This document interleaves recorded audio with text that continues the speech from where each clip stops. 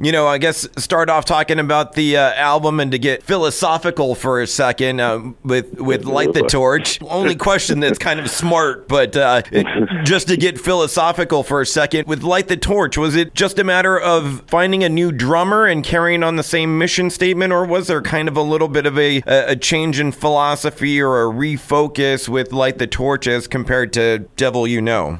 Well, it was definitely just time for a change. I mean, it was definitely removing the drummer and removing that situation. That was one thing. But because of the amount of time that elapsed and we couldn't keep the trademark, and it was just time to do something different, and it just seemed like the right thing to do for us is not keep the music the same too. So it was like, let's just start over. And a lot of things have changed, and a lot of things have changed for the better, so that's what we went with. So it was a little bit of a refocus of the music, because it seems to me like a little bit more singing in this version of your band. Yeah, I've been kind of the screaming guy for quite a bit of time. So stepping out and trying this was it felt like the right thing to do, just to make sure this was different. It ended up being a really fun process, and I'm just glad everybody came along with us for this. No, I love it, and it's great, and it's something that's always been a part of your game, your repertoire, but it's nice to hear it kind of get some focus, and also, too, not alone, because Ryan really doing a ton of singing as well. Absolutely. I've said that before. Ryan could very easily be singing for his own band, but for some reason he wants to hang out with Fran and me. So cool.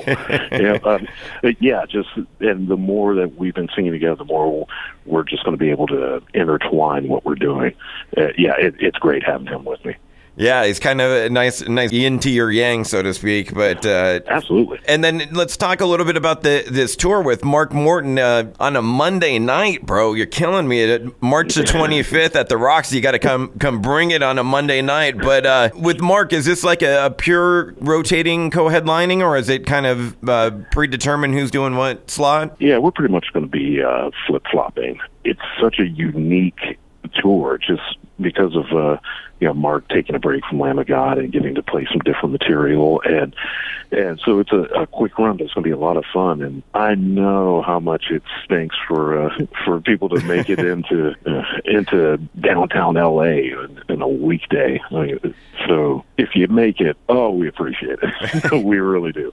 When you guys play live now, especially if it is a co-headlining like this, like you got to fill out a whole set. Is it just going to be like the Torch music, or are you going to dip into the Devil You Know catalog at all, or covers, or anything else? I'm sure we'll pull out a few Devil You Know songs, but for the longer set, we don't want to just play just the stuff off of this. We'd like to have a little more variety, so we'll pull out some of the older stuff. Cool. Because it's a shame. I like that album, and Your Last Breath was my jam off the last Devil You Know album. So it's cool that it could still have some life out there in the live scenario. Yeah, it's kind of a shame to not be able to use the name anymore, and it's very strange to get rid of that much merchandise and everything. But at least some of the songs will still live on, so at least we have that. Speaking of tours, I got to catch you on the Trivium tour when Light the Torch opened up for Trivium, and at the Unique shows at the end of the tour at the House of Blues of Anaheim, and kind of wanted to get the behind the scenes from you, how it all kind of went down, who, what, when, where, how, why. Were you going to fill in for Matt, and kind of tell me, if you wouldn't mind, the behind the scenes on how that came together, because you end up doing like half the set for Trivium after Matt had to leave the tour. Yeah. Matt's wife was having twins, and so we all just kind of banded together once we found out, say, we can't just let the tour die. And plus, why not help out? I mean, they're just really good guys. The music's fun. And so it was like, okay, let's give it a whirl. Why not? That's really all there was to it. It's like, those guys would do the same for any other band. That's just how they are. So it's like, of course, we'll try and help out. So, I ended up doing, I think, like 9 songs in the set for them. We'd do our set, and then I'd just kind of get out of everything that I pretty much sweat through and go through the set with them. And it ended up being a lot of fun. Didn't expect that. I didn't expect to just really enjoy it, because I didn't want their fans to feel disappointed. So it was just a lot more fun than I even thought it would be. and so those guys just made me feel really comfortable, and yeah, we got to become really good friends because of it. It was a very unique experience, and getting to do that with those kinds of talented dudes, and yeah, it was pretty amazing. Jared stepping in as well and helping out big time. But how long did you? How much advance notice did you have? Did you know like at the beginning of the tour, or was it like you had like a week to learn 8 songs, or? There was the possibility. I had heard about it, but there was no way I had any time to try to memorize material or anything. I honestly was just unfamiliar with their material. I just wasn't a listener. Because I was quite depressed back in the day, so a lot of times I just didn't listen to music. So I kind of lost my love for it. So I didn't listen to anything. So I kind of discovered them, and that was the fun part of it. Is just going through their catalog. So it really just kind of during the tour, I started absorbing it, and towards the end, jumped up and gave it a whirl. And I'm so glad Johan came out and helped out. It was a lot of fun. It's one of those things that you can't forget because it was that unique. Glad to have been in the crowd that night and to get to witness that. I was just going to say, in wrapping up, did you have a favorite song? Do you have a favorite Trivium song now, or one that you really enjoyed performing? Wow, I don't know. I mean, I do like Until the World Goes Cold. I mean, the new album is also quite amazing. Yeah. I mean, it just really is. Just front to back, it's a great album. But yeah, that would be. Let's go with that. Let's say everything from the new album and Until the World Goes Cold. Love that song. Yeah, me too. Instant classic. Like first time I heard it, I was like, oh yeah, this is a good one. Hey, let me get you on one other thing, since we're talking about being fans of music, which we all are ultimately. There was that talk in a couple of show dates of the big 4, right? Metallica and Slayer and Megadeth and Anthrax, and not that that's going on anymore, but those bands kind of got classified as the big 4, and I've been kind of working on the evolution of that and wanted to move it to the 90s and add one to it, and I've come up with the Flannel 5, and one to get your take on this. So the Flannel 5 consists of Nirvana, Pearl Jam, Stone Temple Pilots, Soundgarden, Alice in Chains, and curious, out of the Flannel 5, who would be your favorite? Wow. I would have to say, off the bat, I'd go with Alice in Chains. Yeah. But all of them are good in their own way. But yeah, that's pretty much that would have been pretty much the 5 I would have went with too. But yeah, I'd say Alice in Chains. And why? Just was it the vocals, the guitar riffs? Like what was it for you? Yeah, it was all of that. The music was subtle and heavy at times. The vocals, just the melodies and the harmonies were great. And I don't know, I'm just kind of naturally drawn to music that's sad or melancholy. And those guys, it just, you felt what they were going through. And there's just something about that. Do you have a favorite song to grab you for a favorite song play on the radio? Wow, a favorite. I love the song Wood. Man, there's too many. Rain When I Die. Amazing. Oh, yeah. Yeah, I could go on and on, but those are the first ones that come to my mind. Rain When I Die that's just a fantastic song. If you don't like it, you're terrible. I don't know what that is. It sounded very emphatic, though. I loved it, though. That was great. And just a couple other things for you real quick, Howard. I do have to say, in this world where there's so much division going on and everything, it is great to see it from a fan perspective, all the love and happiness between you and Jesse and the Killswitch guys, and jumping up and playing with them and recording with them. It's really warms my heart in this darking times. It's good to see that the metal is doing some good out there, that we can get along and everyone can be happy. Well, that's awesome. Yeah, if that has an effect on people, that's just amazing, because we're all just a bunch of silly dudes who like doing what we do and fortunately are still friends. So yeah, I mean, it was a blast to do that stuff, and just to be able to hang out with those guys again, and I'm a lucky guy. What can I say? As a fan, like I said, it really warms my heart. And it's crazy. We're coming up really on the 15th anniversary of the end of Heartache. And just thinking back to that time, can you believe it's been 15 years? I think May is going to be 15 years.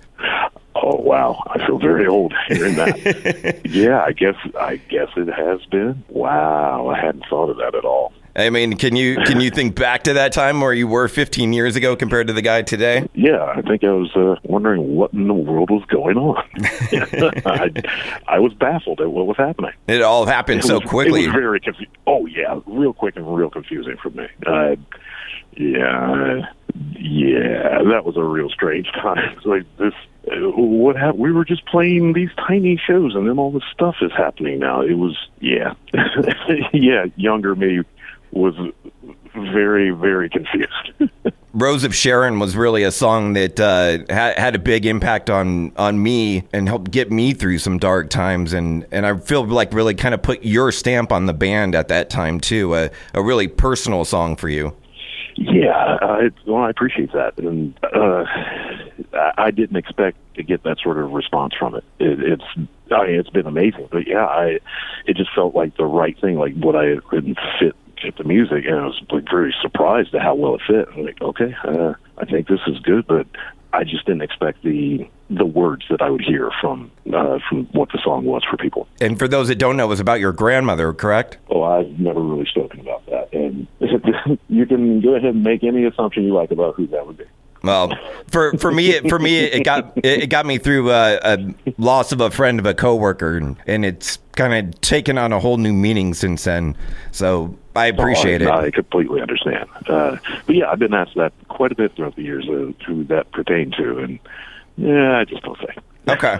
Well, to not get too darked in on kind of a happier mood. Are you excited for this Motley Crue movie, or what do you think? Now that the trailer's been out there, are you going to watch it? What do you think? Are you excited for it? Here's what's strange: is like a lot of times I don't watch a lot of like music documentaries. It's what we do all the time. This one, I'm going to watch it. It's because it's going to be absolutely nutty. I mean, I haven't even read their books. I haven't read the books or anything like that, so I want to see this. And then go back and read the book? Yeah, I think then I might actually venture into it because I have been curious. So now I'll watch it and maybe pick up a little more of the detail. So yeah, let's give her a whirl. You know, I'm hoping that this is kind of everything that Bohemian Rhapsody wasn't. I feel like Bohemian Rhapsody is very PG-13. I feel like this Motley one's going to be like the R-rated, maybe even X-rated, you know, kind of sex, drugs, and rock and roll. Yeah, that's kind of what I heard too. That Bohemian didn't explore everything that it could have. I heard it was good, but just it didn't touch on a lot of stuff.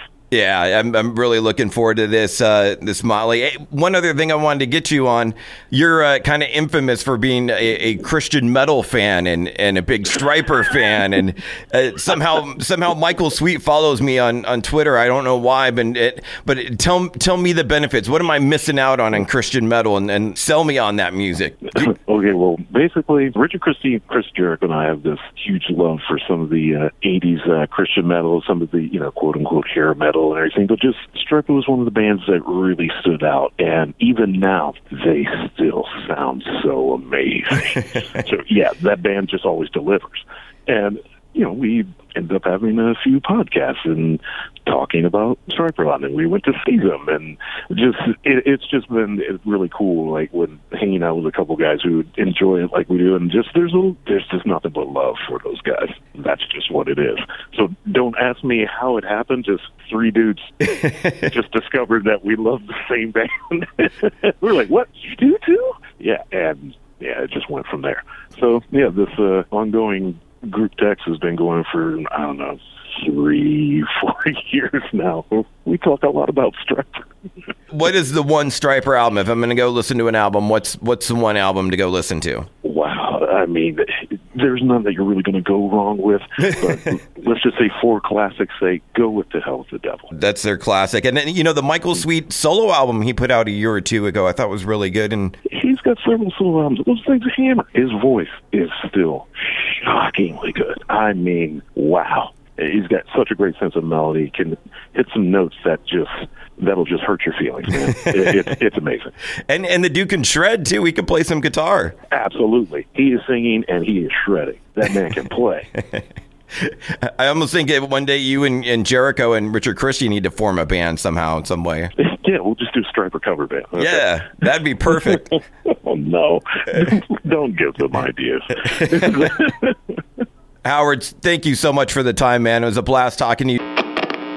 Dude, you rock. Thanks for checking out the entire podcast. Now just hit the subscribe button. That way you get it sent to you directly. And follow me on social media at MikeZ967. Don't miss the radio show, bro.